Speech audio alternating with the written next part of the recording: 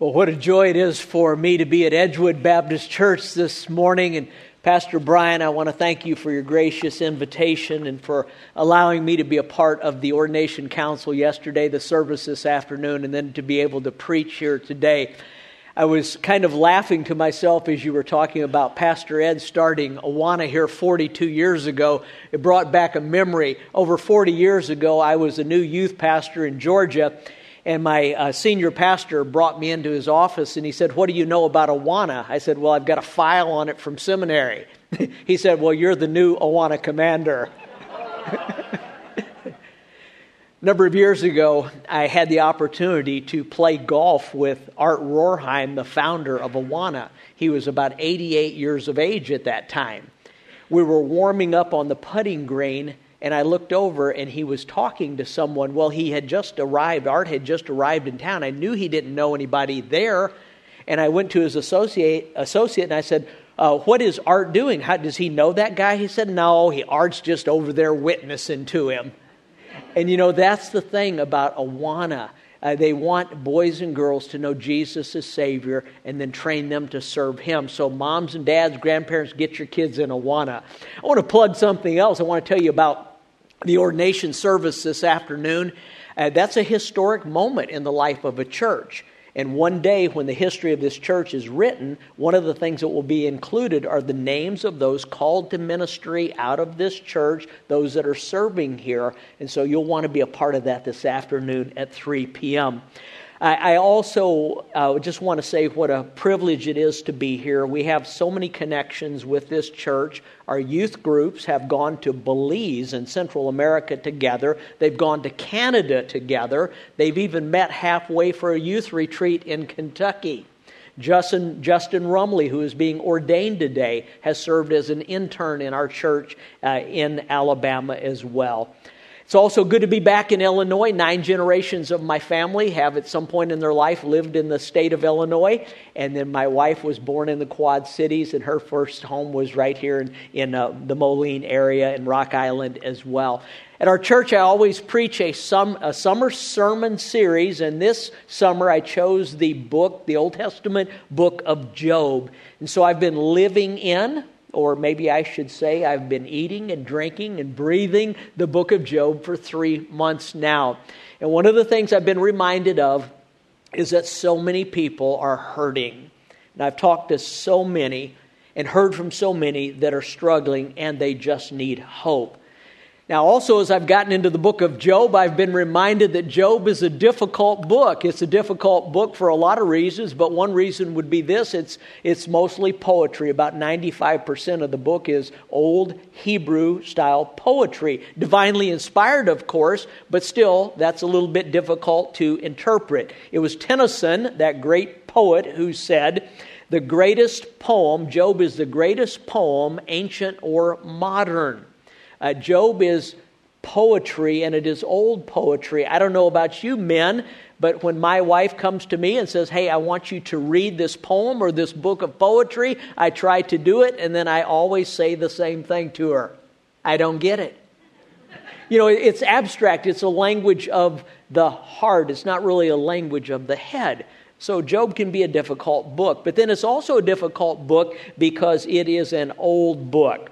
As in maybe 3,500, 4,000 years old. Think about that. One of the oldest books written in the Bible. It goes back to the time of the patriarchs, Abraham, Isaac, and Jacob. Thirdly, it's a difficult book because it is a long book, as in 42 chapters long. It's made up of all of these speeches between Job's 3 friends and then his responses to them.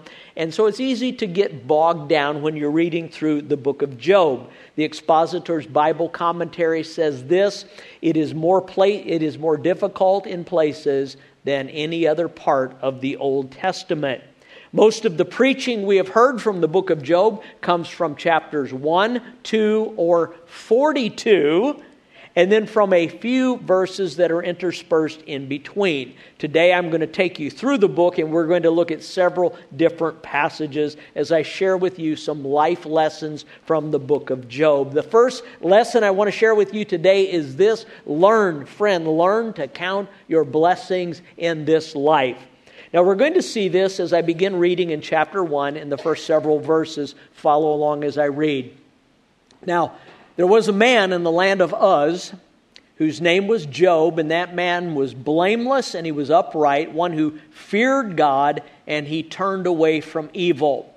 There were born to him 7 sons and 3 daughters, and he possessed 7,000 sheep, 3,000 camels, 500 yoke of oxen, and 500 female donkeys, and very many servants. So this man was the greatest of all the people of the East. The first thing that comes to mind when we think about Job is his suffering. While Job suffered as much or more than anyone else, except for our Lord Jesus Christ, yet for most of his life, he was the recipient of an abundance of God's blessings. He lived and he enjoyed life for probably 5 decades before he ever went through that testing. And when God restored his losses, he was given an extended time of life.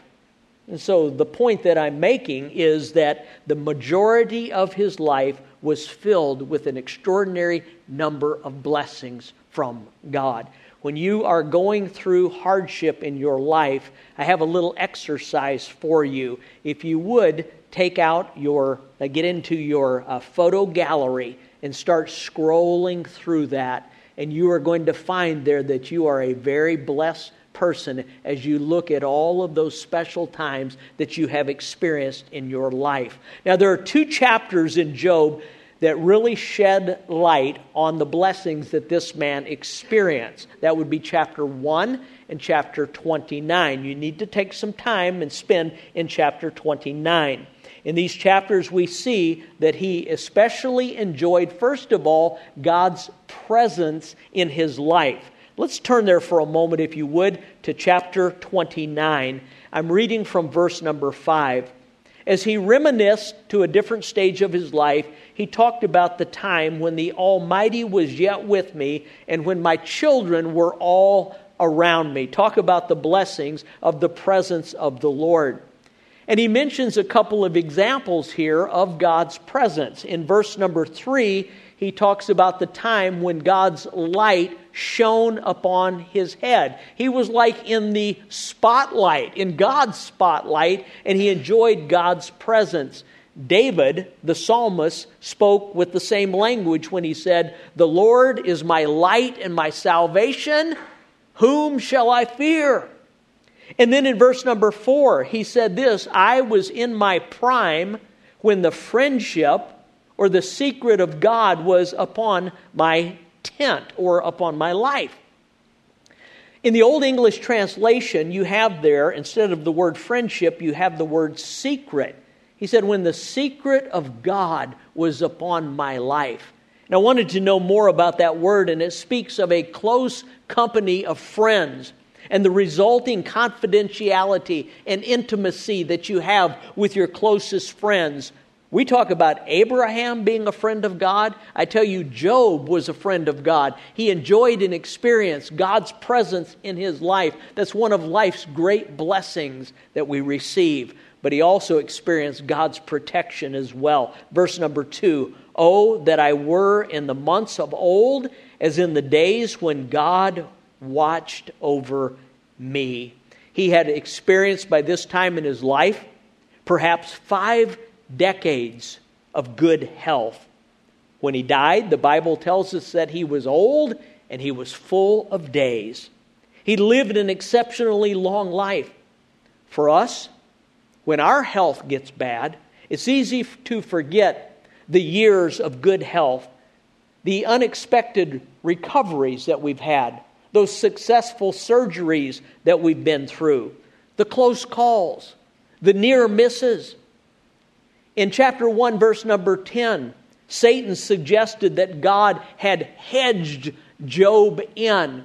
And the truth of the matter is, every one of us here has experienced the presence and the protection of God in that way, as he has also put a hedge around us. The protection of God is one of his greatest blessings. Learn to count your blessings. When you're going through hardship in this life, learn to count your blessings. Notice thirdly, he was blessed with position in his life.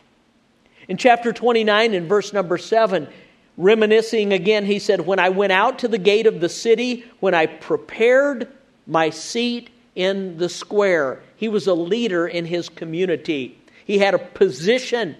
When Job spoke, people listened. Verse number 10. Today we would call him an influencer. Not a social media influencer, but he was an influencer. Job held the respect of both young and old. Verse number 8. He also had the final say every time a decision was rendered. Verse number 22. In the poetic language of the book, in verse number 25, it is said that Job was living his life just like a king. The Bible lumps him together with some other righteous men in Scripture. Ezekiel said this. He listed a trio of righteous men, and he mentioned Daniel and Noah and Job. That's good company to be in, right? That's our man Job. The fourth blessing was that he was in a position to be able to actually help others in life. And so I call this Job's philanthropy. Look at verse number 12, if you would, of chapter 29. Because I delivered the poor who cried for help, and the fatherless who had none to help him. Now we expect that out of the wealthy, right? I mean, we expect people that have been blessed financially to then be charitable and to reach out and help others through compassion. In verse number 15, it tells us that he was eyes to the blind, he was feet to the lame, and he was father to the poor. Job did all of these things. And again, he was the greatest of all the people of the East. Now, if you were to look up today who the wealthiest Americans are, they would be listed in this order for the top 5. It would begin with Jeff Bezos, and then Elon Musk, and Bill Gates, and then after that, Mark Zuckerberg, and then the old guy, Warren Buffett, after that. As you think about that, Job would have been in that kind of company today. He was, again, the greatest of all the people of the East. I mean, he probably would have financed his own rocket ship and blasted off into space like some of these other guys did this summer. The guy was rich, I'm telling you. He was living in a time when wealth was counted or measured in livestock, and he had more than anyone else, 10,000 animals. This assumes vast land holdings and a large workforce.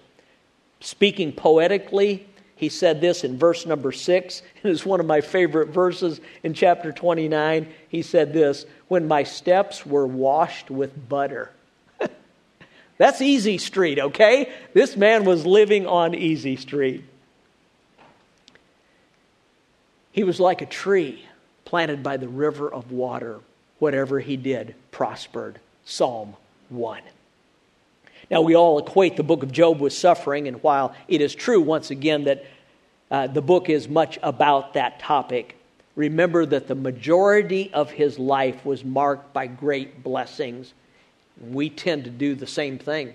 We focus or dwell on the hardships of life, and we forget all about God's blessings. There's a song that we typically sing around Thanksgiving called Count Your Blessings. But one of the things we forget is how that old hymn begins. When upon life's billows you are tempest tossed, and you are discouraged, thinking all is lost. It is then, friend, that you learn to count your blessings. I've read and reread the book of Job, and I'm reminded that the totality of this man's suffering paled in comparison to the numerous blessings of God in his life. And I ask you today, where's your focus? Is it on your hardships and struggles, or is it on the blessings of God in your life? A second lesson we need to learn from the book of Job is this. There is always something going on behind the scenes. I want you to look back at chapter 1 with me. And in verse number 6, I read these words. Now, there was a day when the sons of God came to present themselves before the Lord, and Satan also came among them. As you read this book, you quickly realize that neither Job nor his so-called friends had any idea what was taking place behind the scenes. Job was the topic of discussion at a celestial council meeting where the course of events on earth was being determined. Job only knew that one day he was on top of the world, and after this quick 24-hour period, everything in his life came crashing down. And verse 6 begins this way. Now, there was a day.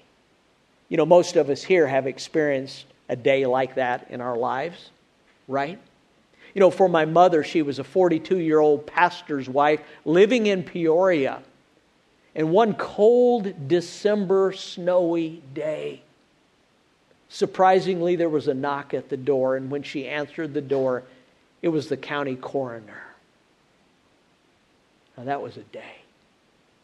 Within minutes, the knock came on the door, the classroom door, at Richwoods High School in Peoria, and I was in a class, and I just remember the student hall monitor passing a note to my teacher, who then took it and looked at the note with a somber look and gave it to me and said, "You need to go to the office." We've all had a day like that, haven't we? A day that we never expected, when it seems like our whole world is falling apart. At that time, Job only knew his life was great, and then it changed in a moment. What he didn't know was what was going on behind the scenes. A pastor by the name of Dave Earley said this: God and Satan are locked in a cosmic battle for loyalty and allegiance, and often we're the battleground. The scene unfolding in chapter 1, verses 6 through 12, and then again in chapter 2, verses 1 through 6, is one that Job was completely oblivious to. It's been described as a heavenly cabinet meeting or as a session of the council of God. Present at that meeting was the sovereign Lord of the universe, but also there were created spiritual beings, good and evil. And the stakes were high as Satan sought permission to go after one of God's choice servants. There's always something going on behind the scenes. C.S. Lewis put it this way: there is no neutral ground in the universe. Every square inch, every split second is claimed by God and then counterclaimed by Satan. Job had no idea that this council was convening on that day and that he was on the agenda. All he knew is that life was going really well, and then the bottom fell out. Behind the scenes, our sovereign God is at work, but so too is Satan. Tony Evans said this: it's hard enough to fight an enemy you can see. It's much more difficult to fight an enemy that you cannot see. Now, in Scripture, we learn that Satan tempted David to number Israel. He tempted Judas to betray Jesus and Peter to deny Jesus. Satan wreaks havoc in our lives as he distorts and he destroys, as he copies, as he confuses, as he kills, and as he steals. He tempts and he lies and he perverts. He prompts criminal activities, wars, genocide, abuse, addictions, human trafficking, terrorism. He's the destroyer. Lutzer put it this way: no matter how many pleasures Satan offers you, his ultimate intention is to ruin you. Your destruction is his highest priority. But remember this, friend: while Satan is powerful, he is not all powerful. In Job chapter 1, verse 12, God told Satan concerning Job, all that he has is within your power, but on him, only against him, do not stretch out your hand. Chapter 2, verse number 6, God said, behold, now he is in your hand, only spare his life. God was still in control. An old hymn writer by the name of Horatio Spafford suffered great losses himself. And he wrote these words, "Though Satan should buffet, though trials should come, let this blessed assurance control, that Christ hath regarded my helpless estate, and hath shed his own blood for my soul." And then it was followed by these words, "It is well with my soul." Luther, also writing a hymn, spoke of Satan when he said, "The prince of darkness grim, we tremble not for him. His rage we can endure, for lo, his doom is sure. One little word from God, one little word shall fell him." I want you to see a third lesson that we find from the book of Job, and that is there is a common need of every human heart. I'm in chapter 9 and I'm looking at verse number 33. And here Job had been attacked by his so-called friends. There had been so many accusations thrown against him. He wanted to present his case before God, but he knew as a human, as a sinful human being, he really had no standing to be in God's presence. And so he cried out in chapter 9 and verse number 33, "Is there no arbiter, is there no arbitrator between us who might lay his hand on us both?" Another translation says, "If only there were a mediator who could bring us together." One commentator has called this verse the unconscious cry of every heart. Now, you don't have to attend or observe many sporting events to find out who the least popular person is involved in the game or the match. It's always the official, right? It's the umpire or it's the referee. But no one wants to compete without that third party, without that go-between. For hundreds of years, people have recognized this. And back in England in the 1500s, they had a term called daysman. It's found in some old translations of the Bible. And it simply meant to fix a day for a hearing or a cause. And so the daysman was the one who would give you your day in court. In ancient Israel, going back even further, the word meant to be right or to decide. And that's the word we have, this arbiter or arbitrator here. So again, much of Job consists of all of these accusations being made against Job by his so-called friends. Today we might call those frenemies instead of friends. But in chapter 1 we find that Job was called a righteous man. He wasn't perfect, but the Bible tells us that he was a true believer, that he was walking with God and living for Him. Job was a good man.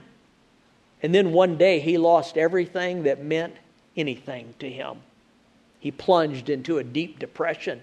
And this formerly strong and stable believer began to waver and he began to doubt. And it was in that setting that he revealed the need. Oh, if I just had someone. I need that third party. Now, by this time in the book of Job, we realize that he felt like his trials were just unbearable. We see that in chapter 6. He said, "My grief, if it were weighed, would be heavier than the sand of the sea." And then again, not only did he feel this heavy weight in his life, but in addition to that, he felt like he had been unfairly targeted by God. Because it says in chapter 6 and verse 4, the arrows of the Almighty, they're within me. Chapter 7 and verse number 20, God had made him, he felt like God had made him his mark or his target. And so Job felt a sense of separation from God. And I'm going to read a verse to you in chapter 9 and verse 11. And I ask you, have you ever felt like Job did? Listen to the verse. Speaking of God, Job said, "Behold, he passes me by, and I see him not. He moves on, but I do not perceive him." I think most of us have been in a position like that at some time in our lives. In our heads, we still believe in God's omnipresence, but in our hearts, we don't really feel His presence. The psalmist expressed a similar sentiment in chapter 89 and verse number 4, where he cried out, "How long, Lord? How long will you hide yourself? Forever?" Well, Job was not. He was not guilty as charged by his friends, but he still felt that same separation from God that we all feel. In fact, in the book of Isaiah, we read, "But your iniquities, your sins have separated between you and your God, and your sins have hidden His face from you, that He will not hear." That's when Job cried out, "Oh, that I had a mediator." In football, there is a new rule. It's called targeting. For you older guys in here, you remember that was called a good play in the past.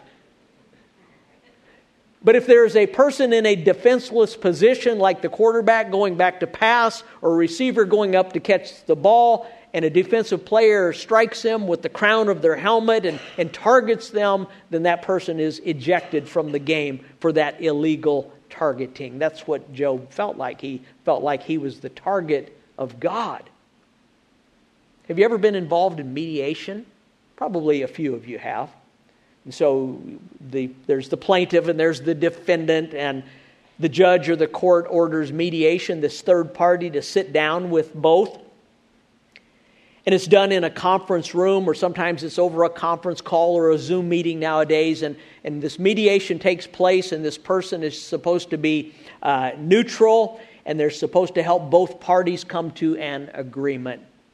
Job felt this separation from God, and he knew that in pleading his case before the Lord, if he ever had that opportunity, it would be so difficult. And he said in chapter 9, verse 32, "For he, God, he's not a man as I am, that I might answer him, and that we should come to trial together." He felt, as we all have felt, I need an arbitrator. I need a mediator. One who can lay his hands on both of us, the verse says. Now picture with me just for a moment a boxing match. And right before it begins, you have the two fighters, and you know how they do. They get toe to toe and face to face, and if looks could kill, one of them would be dead right then. But there's that mediator, that umpire who is in between, that referee, and he has his hands on both of them. And then after the fight is over, he still has his hands on both of them. And the ring announcer says, "And the winner is..." And they raise that hand, and there's that one that goes between. And that's what Job was asking for. He felt the need that we've all felt. I need a mediator. Spurgeon, that great British preacher, preached a sermon on this verse once, and he called it the Great Arbitration Case. But to find the solution to this need, you have to go to the New Testament. In 1 Timothy chapter 2 and verse number 5, it tells us there is one God and there is one mediator between God and men, the man, Christ Jesus. He is our go-between. Job knew that he was at a disadvantage, but he still wanted to plead his case before the Lord, but he felt like they were so far apart. You see, folks, God's standard is holiness, and it is righteousness, and it is sinlessness. And that is why we have that need. In chapter 1, Job was still a sinner like every one of us. The work of Christ has been explained in this way. There's a great gulf or a great chasm that exists between eternity, between God and humanity. And to be of any use, a bridge that spans a great chasm or even a river, it has to be anchored securely on each side. And that's what Jesus has done for us. He has bridged that chasm that separates God from man with one foot planted in eternity as God, and then the other planted in the temporal on earth as the Son of Man. It is through Christ that we now come to God, the mediator. Now, let me give you another life lesson. And I think this is the hardest one so far.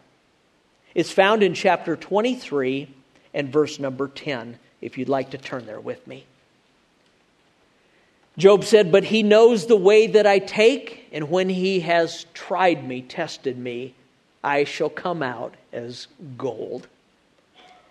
Now, during times of hardship in our lives and suffering, confusion always begins to set in, and our thinking becomes distorted. Look at verses 8 and 9 of chapter 23. He said, "Behold, I go forward, and he, God, is not there, and backward, but I do not perceive him. On the left hand, when he is working, I do not behold him. He turns to the right hand, but I do not see him." Although God is omnipresent and Jesus will never leave us nor forsake us, and though the Holy Spirit indwells us, and though we have boldness and access through faith in him, Ephesians 3:12, sometimes it just doesn't feel like it. We feel distant and we feel separated from God. I don't know if you've ever been in a corn maze. Well, you live in Illinois or Iowa, you practically live in a corn maze, okay? Carol and I were traveling with a couple of our grandkids last summer. She thought it would be great if we stopped and took a tour of a dairy farm. And at the dairy farm, there were two things. There were three things. There was the barn with the cows, and then there was the ice cream shop. And that's what I was interested in. And Carol wanted to take the kids to the corn maze. So we ended up in the corn maze, and everything was a lot of fun until we came to a dead end. 5 times. By then, I'd had enough. All I could think of was ice cream at that point. So finally, I kind of looked upward, saw where the sun was at, figured out the westerly direction, because that's where the ice cream store was. I said, "Come on, kids." And so like in Field of Dreams like fashion, we started making our way through the corn stalks and finally broke out into the open where was the ice cream. It's what life's like sometimes, right? No matter where you turn, you just can't see him. You can't see God. That's when you have to look up. You have to look up. Here in this passage, we read about God's presence, but we also read about God's purpose. And in 23:10, when he has tested me, we see the purpose. I will come forth as gold. Now, every pastor and all the pastors and staff at this church know we all spend a lot of time in hospitals and nursing homes, funeral homes, jails, mental health facilities, rehab facilities. Sometimes we go to the scene of an accident, and that's when we hear, or perhaps even we have asked these questions. Why? How? What did I do wrong?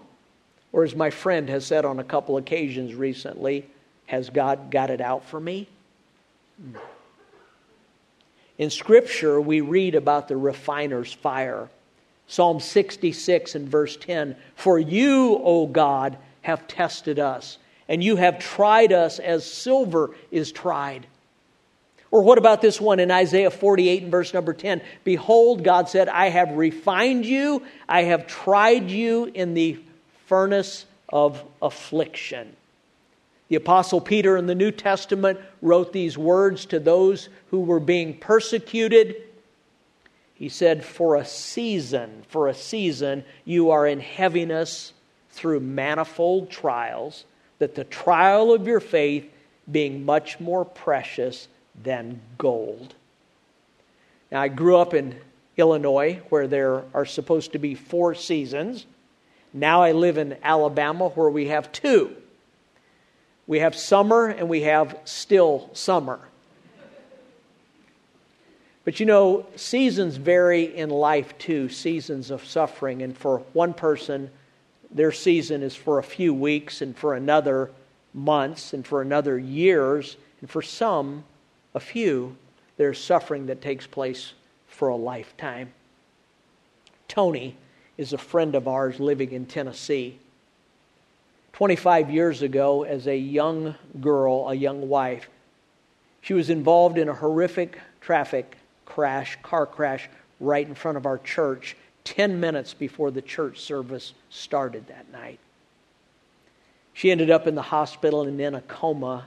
And this is the only time I've experienced this in my life, but I was at the bedside when she came out of the coma and spoke her first words. She has been dependent upon a wheelchair for mobility now for over 25 years. I didn't know she was watching our services and my sermons on Job online, but she wrote me these words in a text the other day. Dear Pastor, I'm so thankful for this whole series on the life of Job. I deeply connected with the points in your sermon yesterday. We don't know the whole story, and that there will be difficult, seasons here. But that we should always look to Him with hope, knowing that He is with us and He is in control. He is fully aware of everything, and He has a purpose for everything in our lives.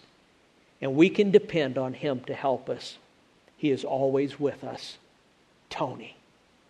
There's someone who's been through the fire, and she gets it.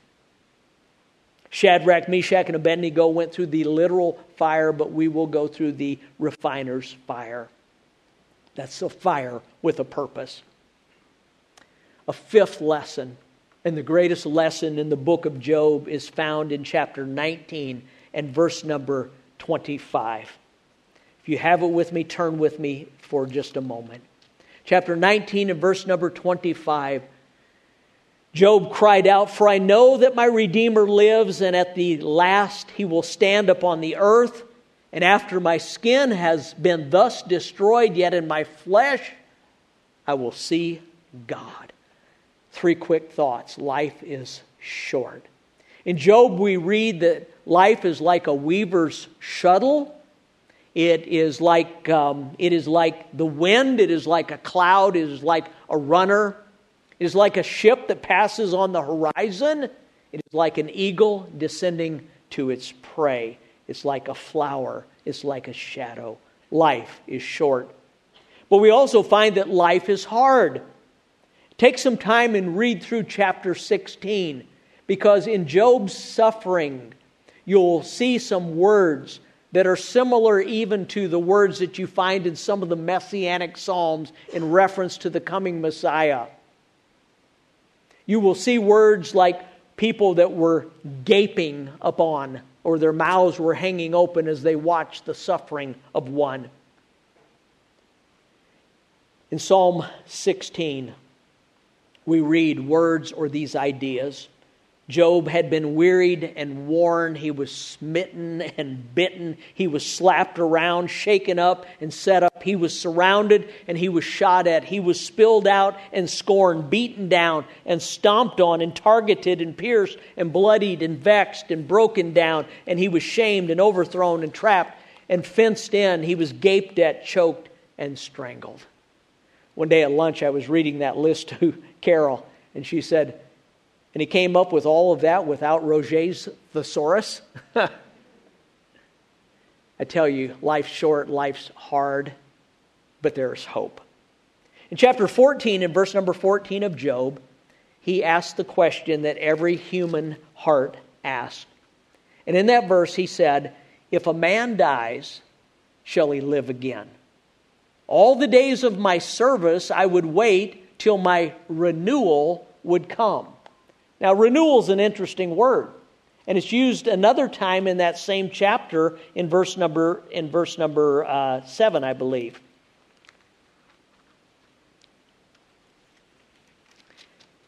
And it goes like this. Remember, this is poetry. "For there is hope for a tree, if it be cut down, that it will sprout again." That's the same Hebrew word as renewal, translated renewal. Isn't that interesting? You've cleared a fence line before. What happens? It just comes back. But Job asks the question, if a person dies, will they live again? Oh, yes. There is a resurrection. Job cried out, "I know that my Redeemer lives, and at the last he will stand upon the earth." And then he said, "I will see God." The word redeemer essentially means rescuer. And that word is used all through the Old Testament.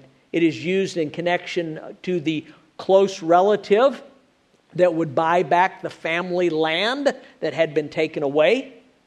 The close relative who would pay for and buy back a family member who had been sold into slavery, or to bring about justice when a family member had been harmed, or marry the widow of a family member to redeem her property. The Lord is our Redeemer. He is our rescuer.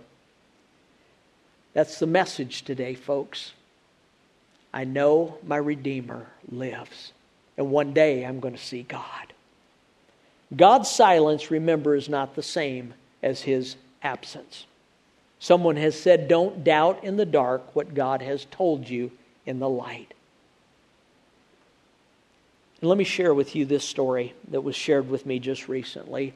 In one culture, there was a custom where when boys were becoming men and they would have a rite of passage, the dads would take the boys, the 12-year-old boys, at nighttime out into the woods, out into the forest, and would blindfold them and tell their sons to sit down by a tree, and if they could stay there, if they were brave enough to stay there all night with their blindfold on, then they would be considered a man. Now, can you imagine? And boys taking it off and running back into the village, no doubt. But if they made it through the night with all the eerie sounds and the leaves rustling and the sticks cracking and all that was going on, and they would take the blindfold off in the morning, they would see their father seated right next to them with his bow. He had never left them. So sometimes you feel in this life like you're in this maze, and I tell you to look up. Or sometimes you feel like you've been left all alone and deserted, but He's right there. He always is. Job, in his darkest days, knew one thing. I know that my Redeemer lives, and one day I'm going to see God. Let's bow our heads in prayer. I've spoken with people here today already, and even last evening, who are in one of those seasons right now. You might be there yourself. I want to pray for you. As our heads are bowed together, let's just stand quietly for a moment. Let's stand to our feet. As our heads are bowed together, if you would say, Pastor, I need prayer. I'm in one of those seasons in my life where I so need to see God. I need to have hope. I need to understand. I need prayer. Just raise your hand wherever you're at. Yeah. Yep. Always in any service, wherever God's people are gathered, there are always going to be those in that season. Most of us have been through it or will be going through it. But some are in it right now. Dear Father, help these that have raised their hands to know that they are not alone. If they feel like they cannot see you or sense your presence, make yourself known to them. Make yourself very real to them. Allow them to come forth out of this time as gold. Help them to see purpose and hope in the days ahead. For we ask this in the name of your precious Son, Jesus. Amen. Amen. It's been a privilege for me to be here today to share God's Word. I'll continue praying for you. Thank you. You're dismissed.